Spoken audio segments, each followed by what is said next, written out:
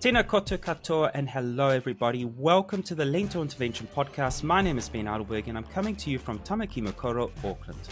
And g'day, I'm Emma Strutt and I'm currently coming to you from Yugambeh country in Queensland. And before we dive into our conversation today, I'd like to acknowledge the traditional custodians of country throughout Australia and their connections to land, sea and community. The Lento Intervention is an Australasian educational and advocacy platform dedicated to raising awareness about the current climate and health crisis. And on this podcast, we invite guests to chat about topics that will inspire you to take action to improve your own health and the health of the planet. So please subscribe to and share this podcast and visit our website for the full show notes. And don't forget to buy us a coffee if you'd like to support our work.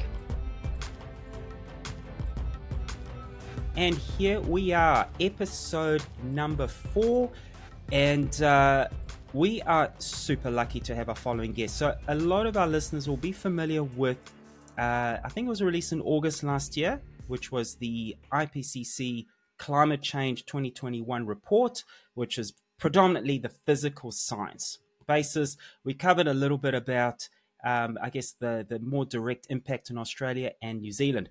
Now, just this week, hot off the press, although by the time our listeners get to this, will be a few weeks delayed. But the IPCC Working Group 2's report on impacts, adaptation, and vulnerability has just been released, and we are so delighted to have one of the co-authors on the show with us today. Yes, we are incredibly fortunate to have Professor Gretta Pecl joining us today on the podcast. Professor Pecl is director at the Centre of Marine Sociology, which is in partnership with the University of Tasmania, and is also an ARC Future Fellow. Gretta is an absolute specialist in climate change ecology and an IPCC lead author, so very timely interview given the publication recently. Lots to talk about today, so let's jump straight in. Gretta, thank you so much for joining us. Thank you very much for having me. I'm zooming in from Nipalina Lutruwita, or Tasmania, where the Muanina people have cared for land, sea and country for many, many thousands of years. And I think we'll probably touch on that theme a little bit down the line because I think that's quite important.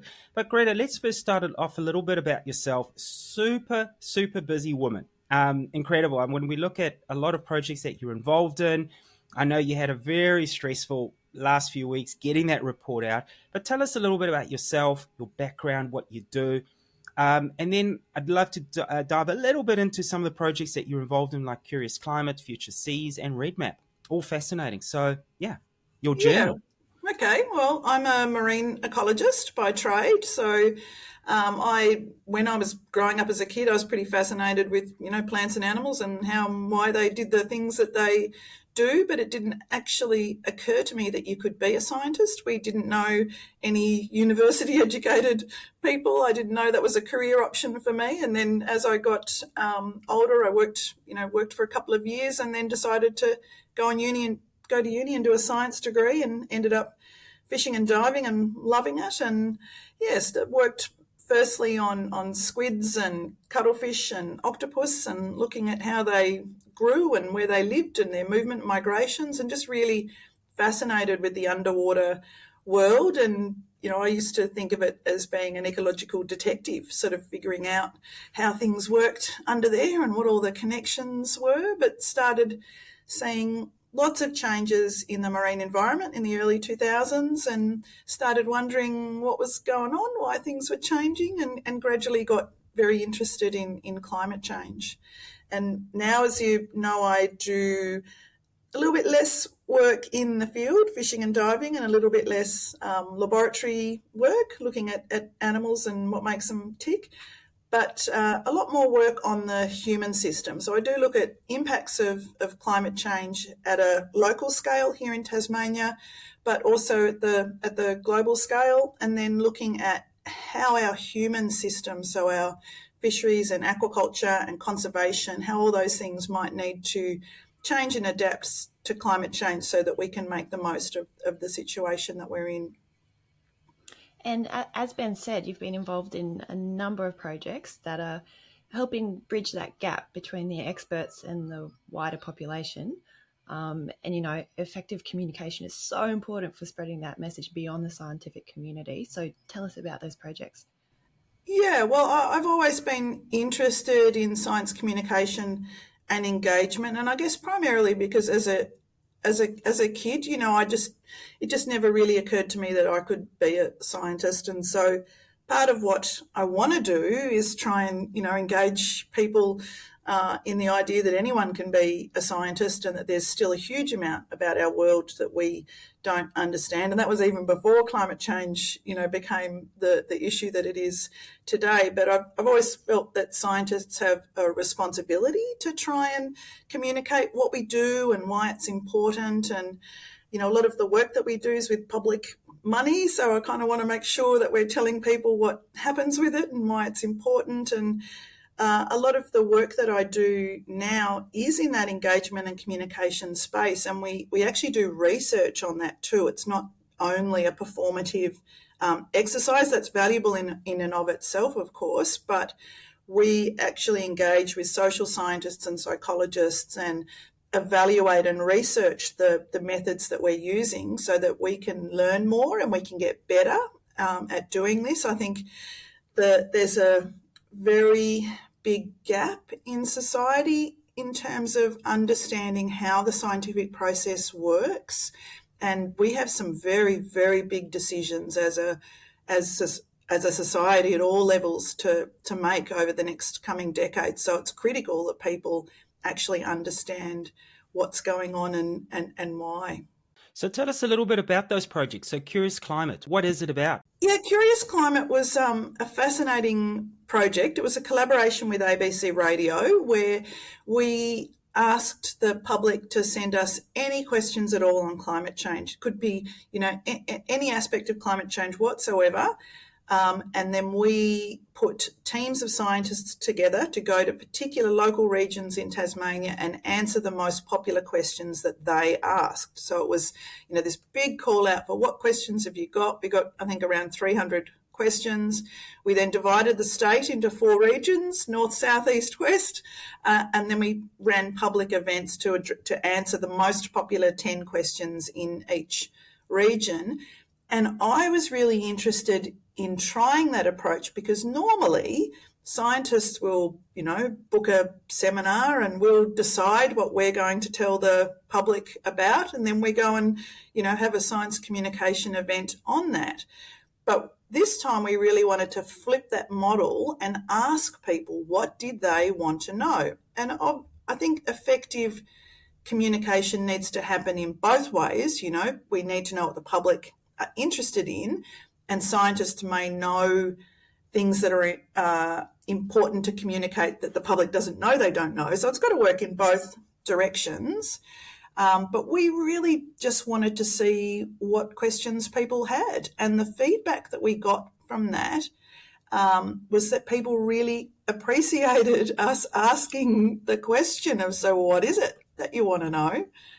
And then really appreciated the opportunity to meet with the scientists doing that work and having one-on-one conversations and lots of time for question and answer. So at each of these 4 public events that we hosted, the Q&A, we planned for 30 minutes and it went for over an hour and a half. So people just wanted the opportunity to ask questions and have them answered.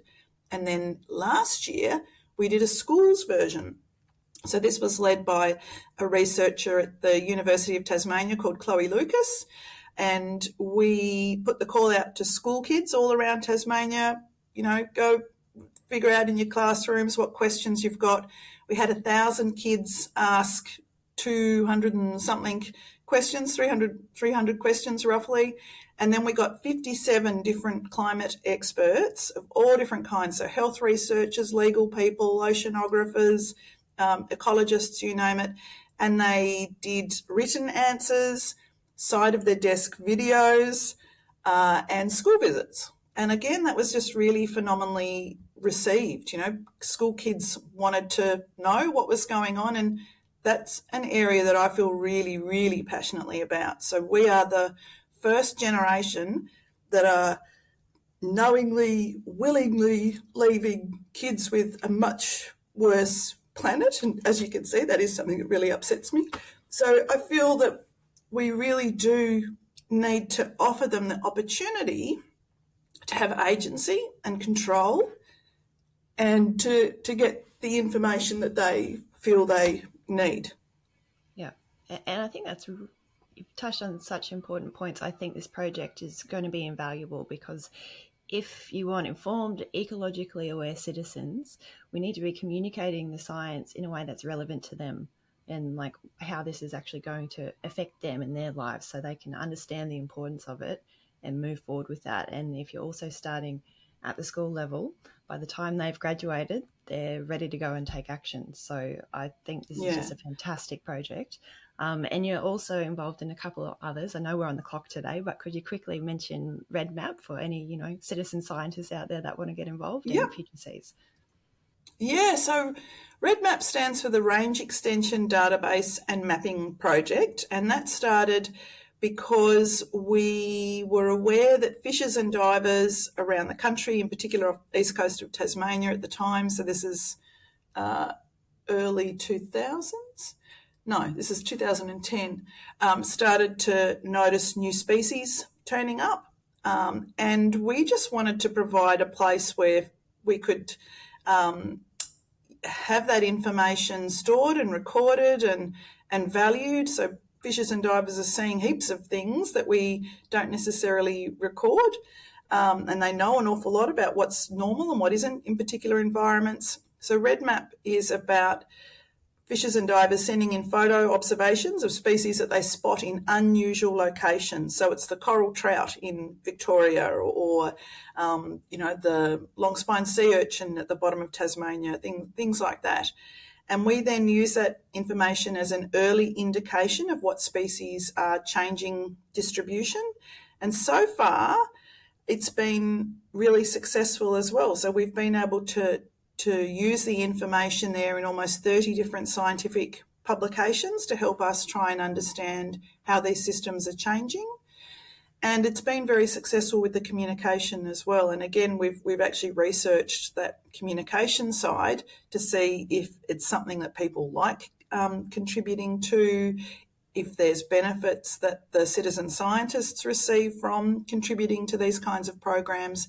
And I think in general, citizen science is a way that people can just get involved and reconnect with nature. And it's the kind of thing that you can even do from your lounge chair. There's programs where you can classify different photographs that are submitted, and you can sit there on your iPhone and flick through and help people identify photos. So it's a kind of activity that you can do solo, you can do as a group, you can do in different environments. So I think it's something that really helps generate more information on how things are changing and also connects people more strongly to our natural systems. Right, let's get down to it. IPCC. Let's start with the absolute fundamental basics. What is the IPCC all about? What's its purpose, and what has it actually delivered so far? Although that's a bit of a tricky question. Yeah. Let's start with the introduction to what IPCC is all about. Okay. So IPCC is the Intergovernmental Panel on Climate Change. It's an international body representing 195 countries around the world, and it produces assessment reports on global climate change. So we're not doing new science, we're assessing all the information that's already out there. So these reports bring together the recently published scientific and technical literature, and they are intended to be policy relevant but not policy prescriptive. So we're designed to assess all the information and arrive at, the stunning conclusion that emissions need to be rapidly reduced. But it's not our job to say this particular policy A is more important than policy B, or we're not designed to sort of be policy prescriptive. They've done 6 assessment reports since 1988. And a couple of special reports, but each major assessment report is composed of several parts. So there's the physical basis of climate change, or Working Group 1, and we had that report for Assessment Report 6, released in August. Then the report that was released Monday and Tuesday this week, Working Group 2, that's Climate Change Impacts, Adaptation and Vulnerability.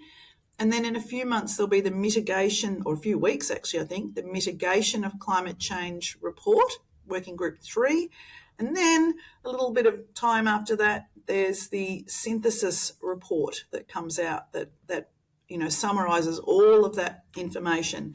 This is the report that's coming out now. Assessment Report 6 is the first report since 2014, and it really is a massive global assessment across all of those working group components of Assessment Report 6.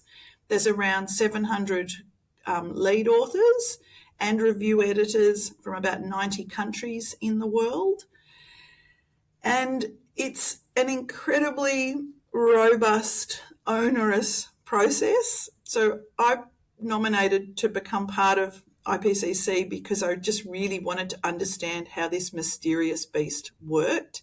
Even though I was a climate scientist with a lot of my work feeding into IPCC assessments, I really had no clue how it worked. Because I do a lot of communication, I really wanted to be able to put my hand on my heart and say I knew what IPCC was and how it worked, because I spent a lot of my time defending its outcomes and its findings. But to give you an idea of the scope and the scale and just the robust nature of this work, in the Working Group 1 report, the physical basis that came out in August, there's 234 different lead authors as part of that report, and there was over 78,000 different review comments that team addressed. So they put out multiple drafts, 3 or 4 versions of the report, and invite other scientists all around the world, other experts, government representatives, all sorts of different people. Anybody can register to comment on the draft reports. And so 78,000 different comments were made, and they were all addressed and considered by this team. And that Working Group 1 report assessed and cited over 14,000 different studies. So 14,000 different scientific teams from all parts of the world, developing studies and examining at how the climate's changing. And then the Impacts and Adaptation and Vulnerability report released on Monday, 270 lead authors, 62,000 review comments, and our report, that report assessed over 34,000 scientific studies. So that's a lot of different people from different parts of the world with different perspectives, different funding agencies. It's an incredibly broad depth look at all sorts of things that are going on in terms of impacts and adaptation. And I think when people read about climate science or hear about, the two sides and the debate, I think people just really don't understand that on one side, you've got literally tens of thousands of studies and tens of thousands of scientists. And on the other side, there's, a handful of people making YouTube videos. So I don't think that comes across a lot of the time when people are scrolling on Facebook or Twitter and looking for or finding information on climate change. Yeah. So are you satisfied now that you actually know how this massive beast works? I do. I'm not sure I'll do it again. It's mind-boggling. But is it fair to say that there is one possible theme through this journey, through the years, is that the increase in certainty on what's being reported? Oh, absolutely. Absolutely. And in fact, if you look at the reports over time, the one that came out in 1990 said, this is, a broad overview of climate science, and we've got a discussion of the uncertainties, and we look at the evidence of warming. And then 1995 was the balance of evidence suggests a discernible human influence on the climate. So, mid-90s, discernible human influence. 2001, there is new and stronger evidence that most of the warming observed over the last 50 years is attributable to human activities. 2007 was warming of the climate system is unequivocal, and that's human induced. And then 2013, human influence on the climate system is clear. And then, if you skip to this report that's just come out recently, it's, global warming of 1.1 degrees has already caused dangerous and widespread disruption in nature and affected the lives of billions of people despite efforts to adapt. And the cumulative scientific evidence is unequivocal. Climate change is a threat to human well-being and to health of the planet. And any further delay in concerted global action will miss a brief and rapidly closing window to secure a livable future. So the strength of that language is, a massive, massive jump compared to just 7 years ago. I mean, I tuned in and watched the presser, and I recall the UN Secretary General, I wrote it down, he was describing it as an atlas of human suffering and a frog march to destruction. So yeah, not painting a rosy picture. But like, as you said, this was a huge report. There's 18 chapters. There's 3,675 pages worth of data here. So I know it's an incredibly difficult task to try and summarize that much data, but could you run us through some of those key findings that people need to be aware of? Yeah, so if we look at a global level, about half of all plants and animals and marine species that have been studied globally are moving polewards on land and to higher altitudes to find conditions that they can survive in. So this is literally a massive redistribution of life on Earth. And that is my particular area of expertise, actually, is this climate-driven redistribution of life. And one of the big challenges there is that not everything can shift all at the same time. Some things can move quickly, others can move very slowly. You have all the connections between species in terms of, habitat and shelter and food and all those sorts of things being broken all at the same time and new links being formed. So it's just really flipped ecology and ecosystems totally on its head. And some of those changes in distribution we might not notice at all.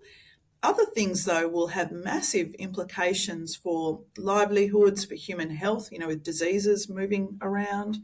So that's a very big change to the, I think of it as the ecological fabric of our planet. We have roughly half the world's population currently experiencing severe water scarcity at some point each year, at least partly due to climate change. We know that increased warming, heat waves and droughts are really hindering efforts to achieve those United Nations Sustainable Development Goals of zero hunger and everyone having water.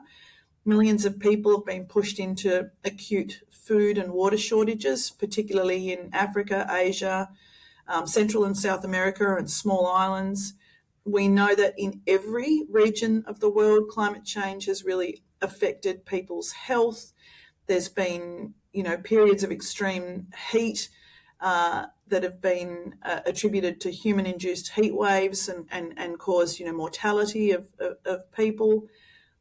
And then there's, if you look at all the extreme events happening in the world, and Australia is unfortunately, really at the high end of exposure to those kinds of extreme events of floods and droughts and fire and marine heat waves and all those sorts of things.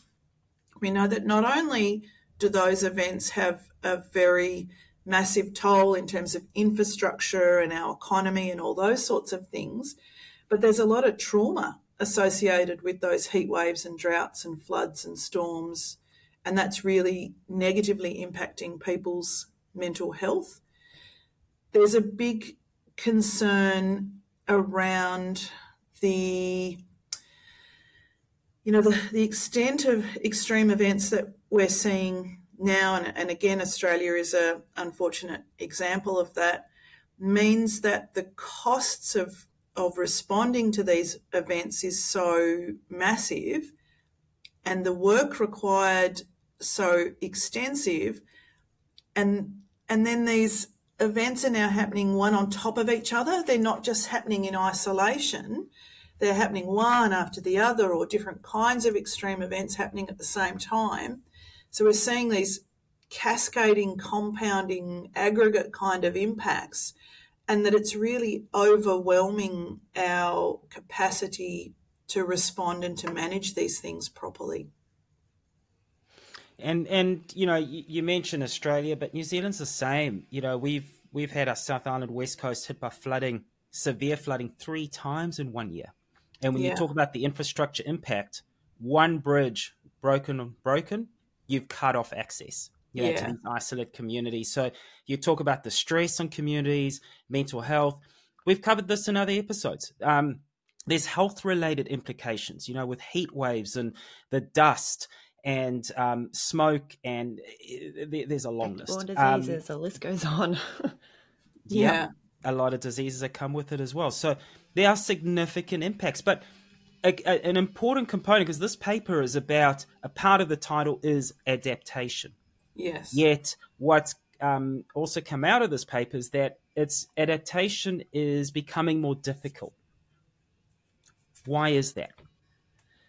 Well, I guess as the impacts increase, it's leaving less funding for adaptation, and the gap is growing. So that gap between what we need to do and what we have the capacity to do is just really, really escalating. So for example, I guess one of the things that we need to do is to try and invest more in disaster resilience, for example, rather than disaster recovery. So, for example, Australia spends around $2.75 billion a year on recovery from disasters, but we only spend $0.1 billion per year on trying to develop disaster resilience. And I think that's one of the things that complicates adaptation, because we're being hit by these, or clobbered, I think the UN actually referred to extreme events as, we're being clobbered by these extreme events one after the other. So we have to do that disaster recovery, but at the same time we need to be doing developing the resilience as well.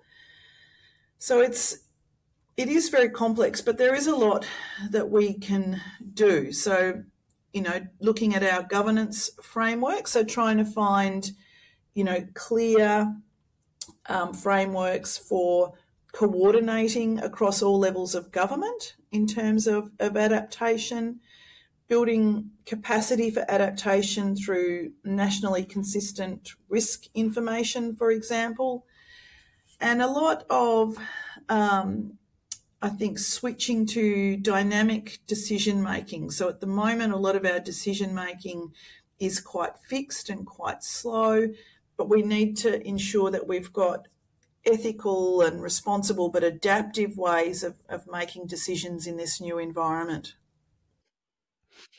Now, last year during the as part of the sixth assessment report, we spoke a little bit about the direct climate impacts in Australia and New Zealand, and really it's more flooding, more in certain areas, more heat waves in certain areas, more droughts, more severe, more frequent, and so on.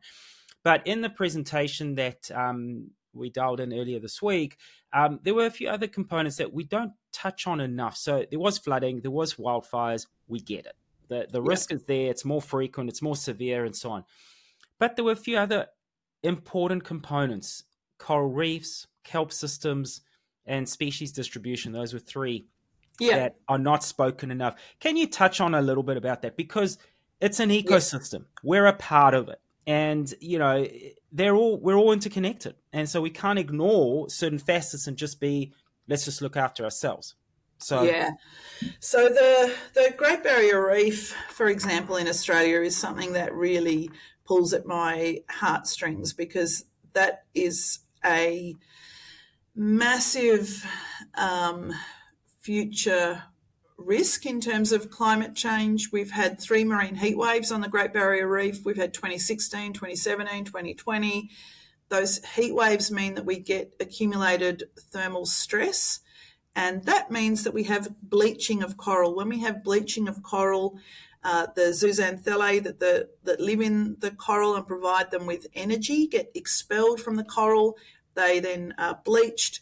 If the thermal stress remains, the zooxanthellae don't come back, and that means the coral dies because it has no food. So that it's in a symbiotic relationship, the coral and the zooxanthellae.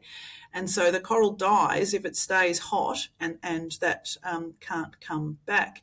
And we know that the bleaching has been occurring, almost back to back for the last sort of 5 years, 3 events in 5 years. And the recovery of coral reefs following those disturbance events is really slow. So it takes at least 10 years minimum for the very fastest growing corals to recover. And that's, obviously only partial recovery, because there's lots of slow growing corals that can't recover in that time. And then to sort of make the situation even more gloomy, we know that recruitment of coral or production of new baby corals is much lower after bleaching events. So in 2018, after the 2017 bleaching, the coral recruitment or production of new coral was reduced to only 11% of that long-term average. So the story there is that dead coral doesn't make babies. So the capacity of the reef to replenish itself after these heat wave events is much slower. And unfortunately, we, based on global assessments, there's suggestions that bleaching conditions globally are projected to occur twice each decade from around 2035 under the high emissions scenario that we're pretty much travelling along at the moment.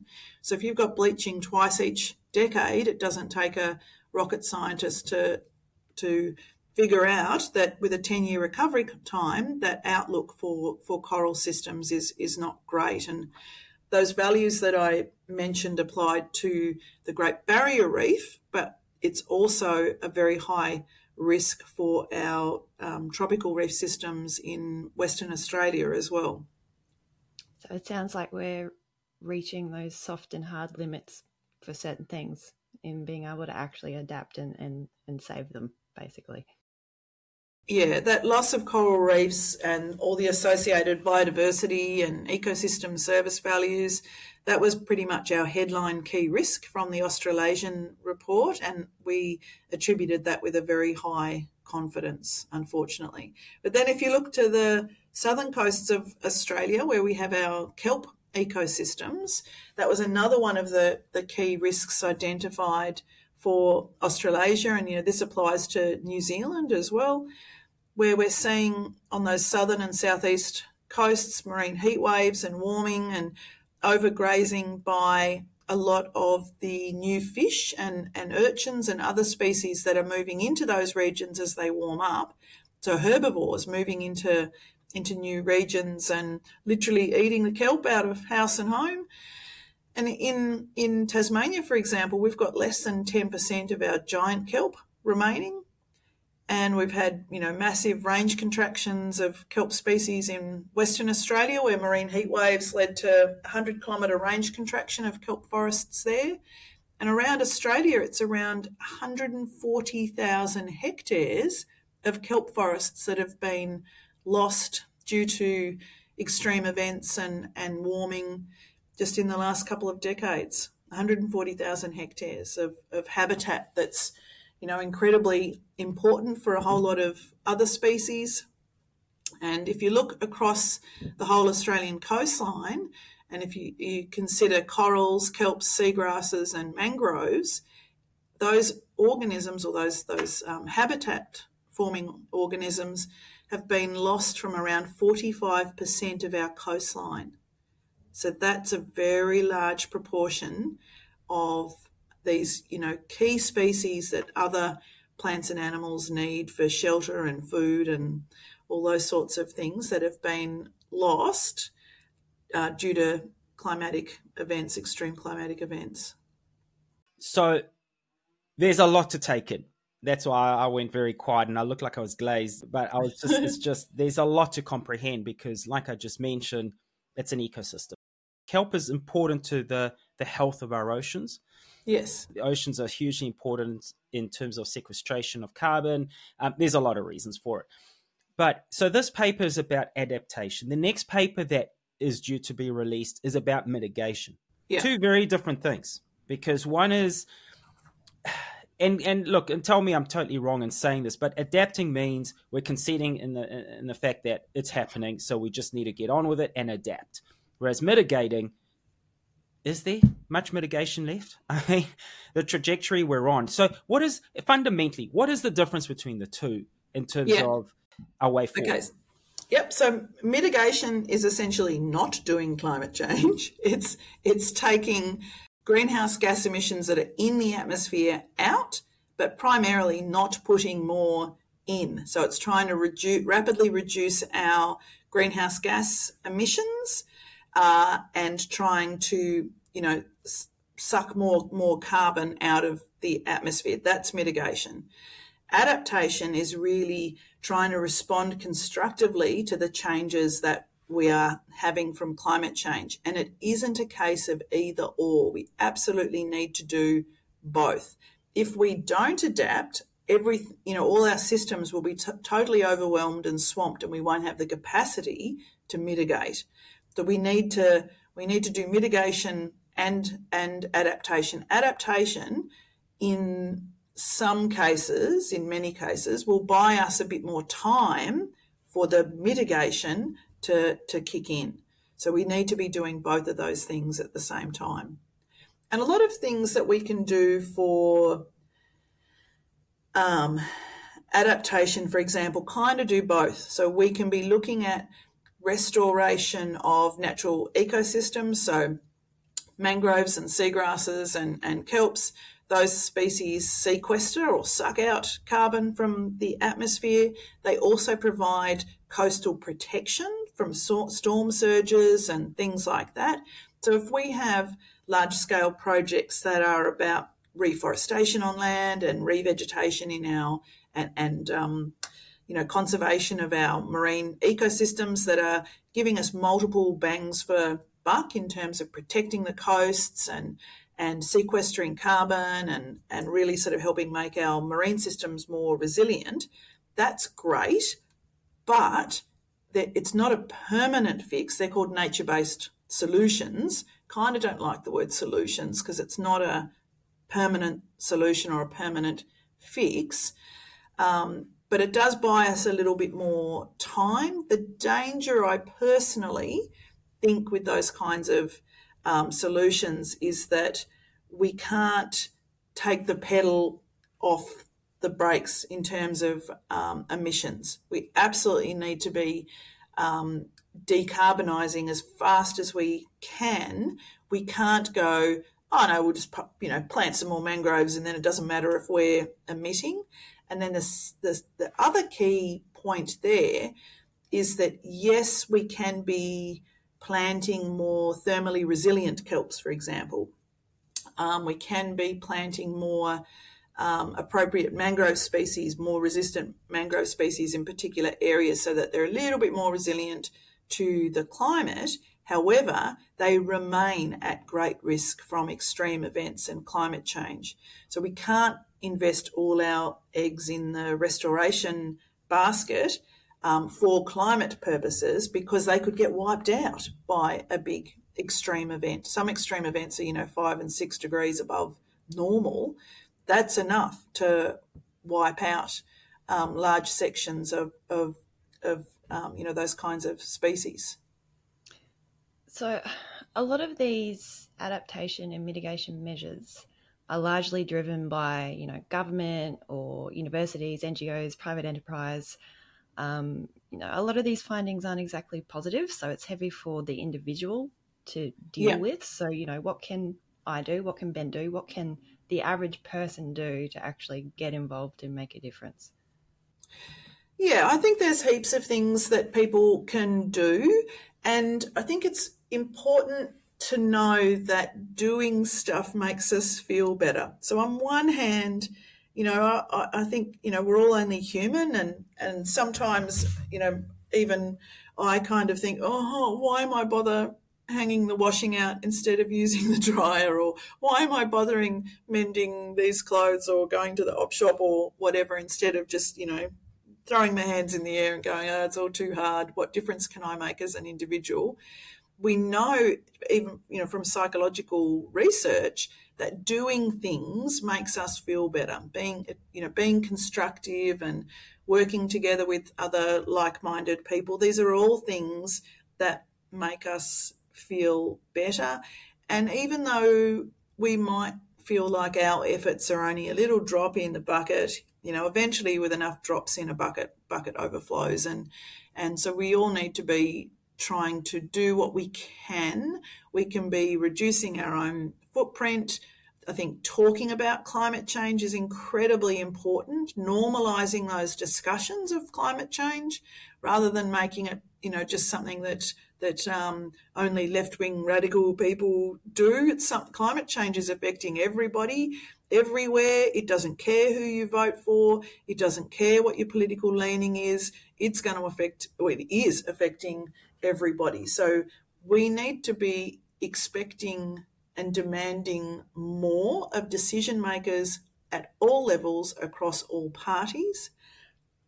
One thing that I think, we talked about earlier, participation in citizen science. Again, we're helping gather information about how the world's changing, and that helps everybody understand how we can maximise, the situation that we're in. Asking questions and getting answers from reputable sources, that's another thing that I think is very useful. People should be able to ask questions and not be made to feel silly or like, their question isn't important or whatever. So finding ways that scientists can get better at trying to answer questions from the public. And I think most importantly, we can't give up.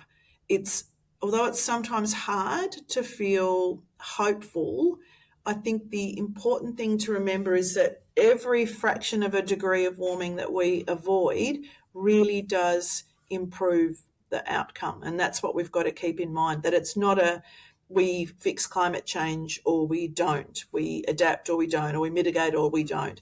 Everything that we do to adapt to climate change, everything that we do to not put more emissions in the atmosphere, they're all leading to a better outcome than we would have otherwise. To circle back to our conversation right at the beginning and your work with Curious Climate, in 2020 you wrote a piece on how you feel about climate change. And you said that in general you're not optimistic about climate change, but, quote, it's the ferocity of young people that gives you hope. Absolutely. And I have two of those at home. And yeah, pretty much I just want to be able to look my kids in the eye and say, I did everything that I could do to try and help people understand what's happening and why it's important. And most climate scientists that I know, or I'll rephrase it, every climate scientist I've asked that question, what gives you hope, or heard, that asked in a seminar or something like that, they will all say the tenacity, the anger of young people, just the energy that they have in terms of demanding a better future, the rights that they have for that. That's basically what keeps climate scientists going. Gretta, thank you so much. We've got to wrap it up here. You're super busy. We've mentioned that at the start. We're so grateful for having you on the show as a guest. We say this a lot now. Communication in science is so key. You are just another exemplary example of that. And even Tasmania seems to be a product of that. We have a lot of guests coming from that part of the world. But it's so important. The way you do communicate is gosh, I've learned a hell of a lot, and I'm sure our listeners have. So it's you take complex science and you make it understandable, and that's key. And another thing we mentioned a lot is grounded hope, and that's what you've given us as well. So thank you so much for your time. Thank you so much for effectively a lesson, and taking the time out of your busy schedule. And thank you. No worries. Thank you very much. And thank you for all the work that you do in trying to help people understand these issues as well. Thank you for listening to the Lentil Intervention Podcast. If you found this interesting, make sure you subscribe and share it with your friends.